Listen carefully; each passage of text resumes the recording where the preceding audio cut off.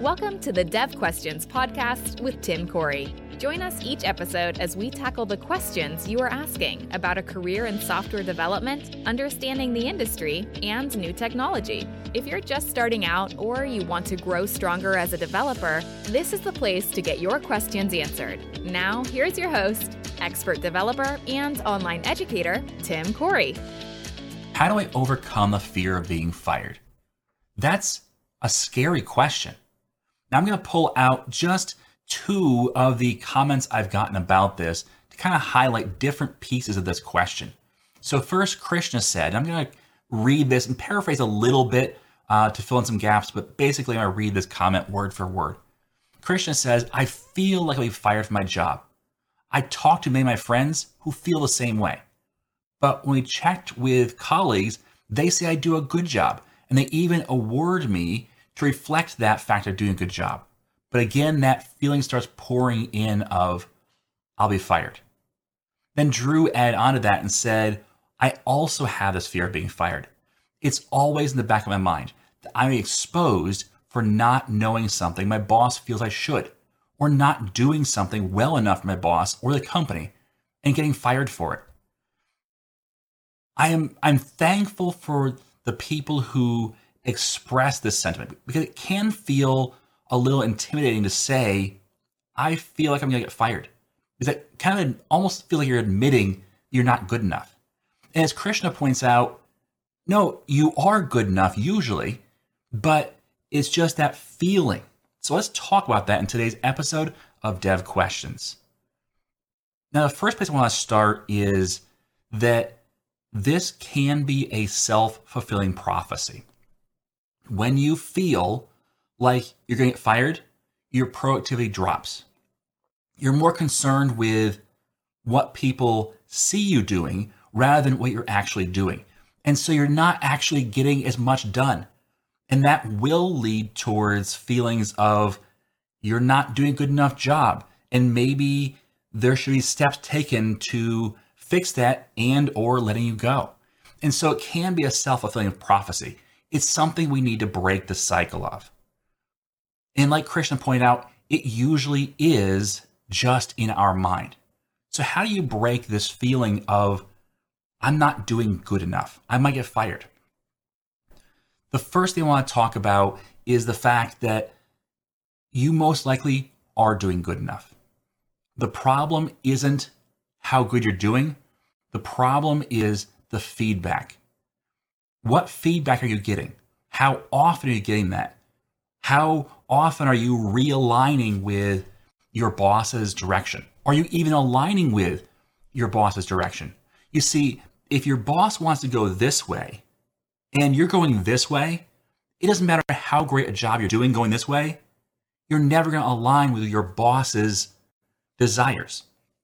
And so because of that, you're doing a great job and will probably get fired. Okay? So you want to make sure that you're aligning with your boss's expectations of you, with their desires for what they want to get out of you. And the more you can align with that and the more often you course correct to that, the better off you will be. So it starts with open communication. And this is where you have to be open and honest and not just hide from your boss. If you hide from your boss, you're going to get fired, okay? Or you're going to have a good relationship. Now, every boss is different. I've had bosses that love to have conversations with me. And I've had bosses that don't want to talk to me. And so this is going to depend on your specific situation. So some of this advice might work, some might not. You'll have to figure out what works best for your environment. But I'm going to give you as much advice as I can, and then you pick the parts that work best for your situation. So first, open communication. Talk to your boss. Find out what your boss expects from you. Have a very honest conversation.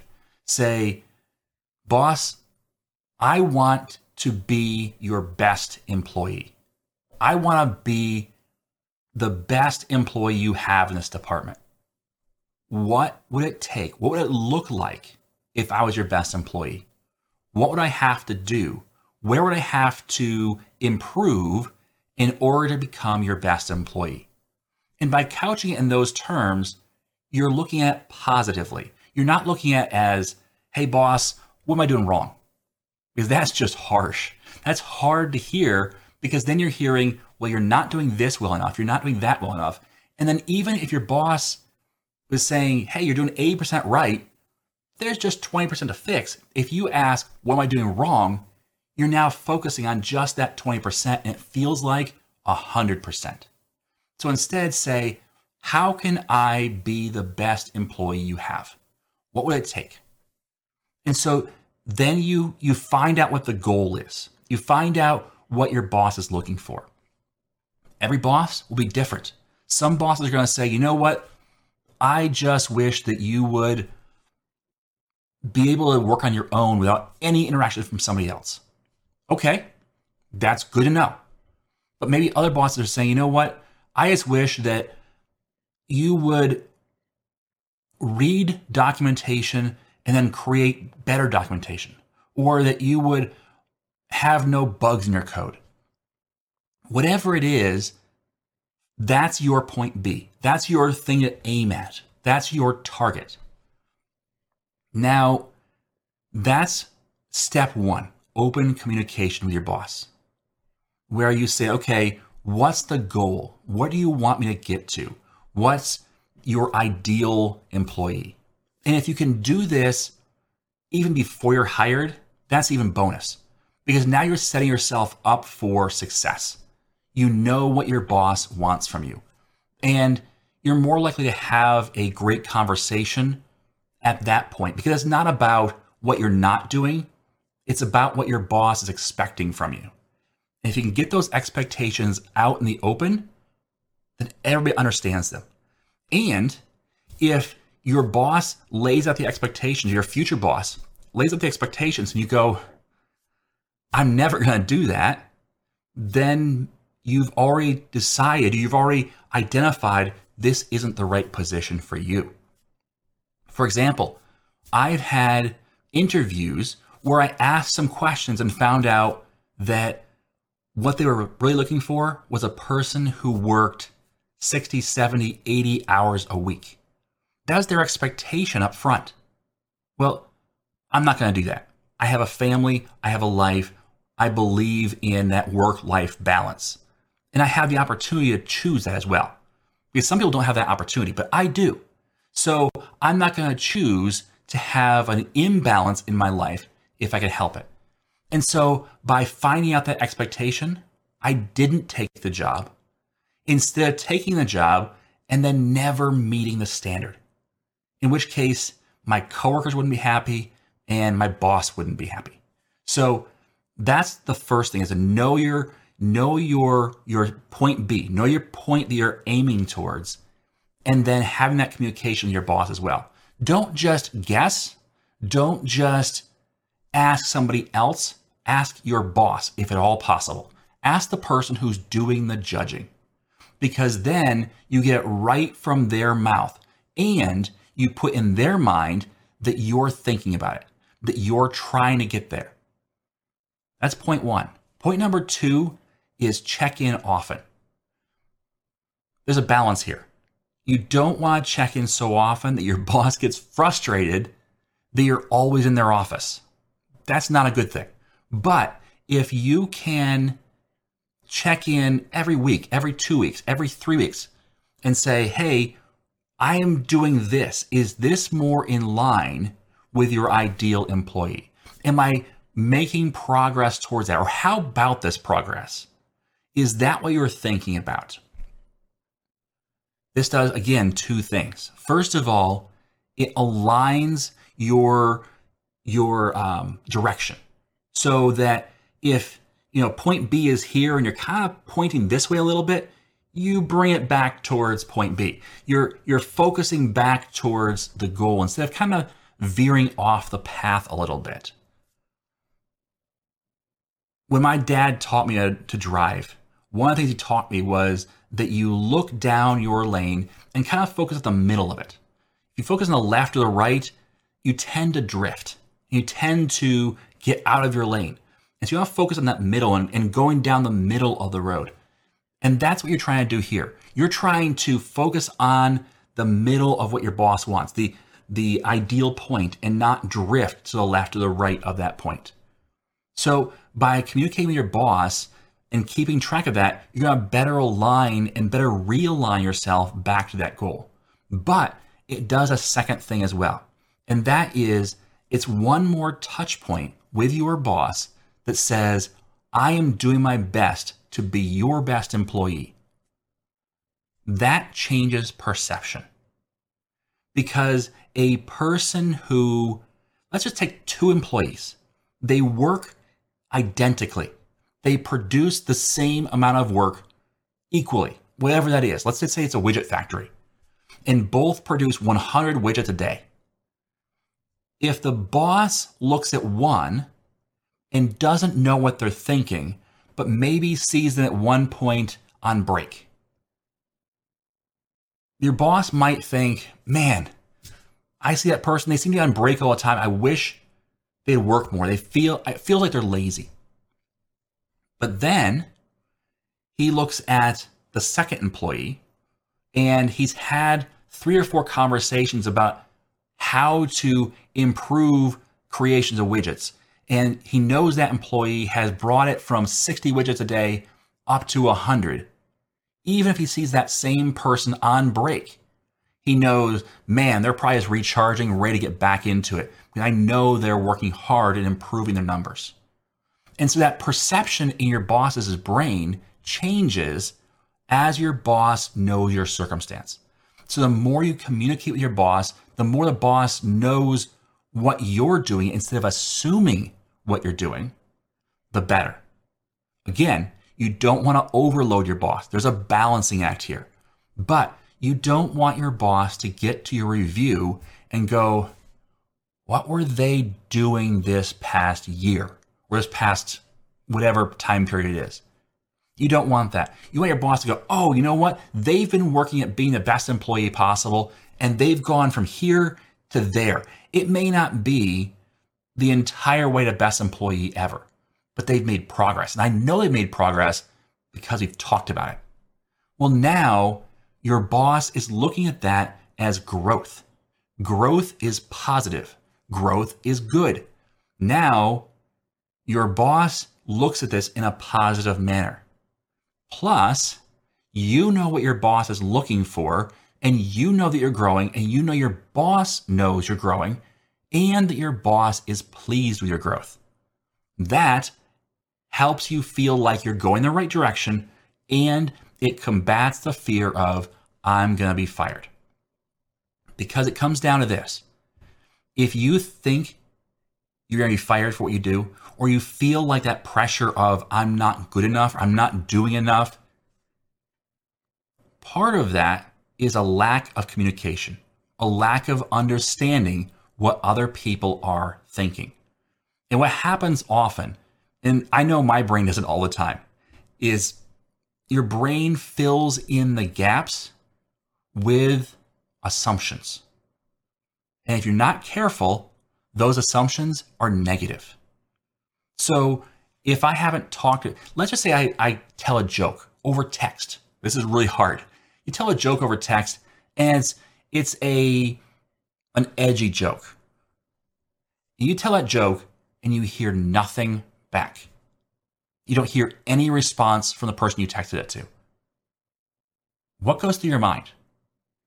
For my mind, what goes through it is, oh, they didn't take that right. They misinterpreted that. Maybe they got offended by that. Maybe they thought it was stupid. Maybe, and those negative thoughts can go through my mind where I'm filling in the gap of a lack of knowledge with assumptions, and negative assumptions at that. And that's what happens when you're feeling like you might be fired, is you're filling a gap with your negative assumptions. Now, that can make you feel bad. That can make you change how you interact with that person or with your boss.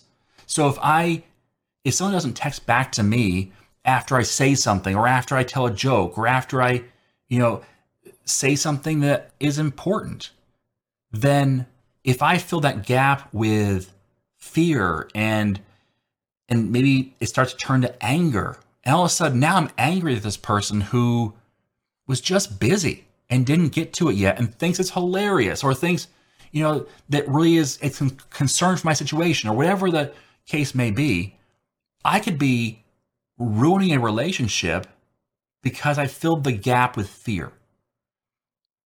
It's best if you can fill it with trust. It's best if you can fill it with hope and with positivity, but it's hard for us to do. One of the ways to accomplish that, though, is to have good communication. So you know what your boss is thinking. You know what you're doing is going the right direction. And then you can tell yourself, you can fill that gap with trust, especially since it's a smaller gap. It's not this big open gap. Now let me take a pause here and talk to those of you who manage employees, because there's the other side of this. This is very, very important. You need to communicate more. The more you communicate, the less your employees will feel this way.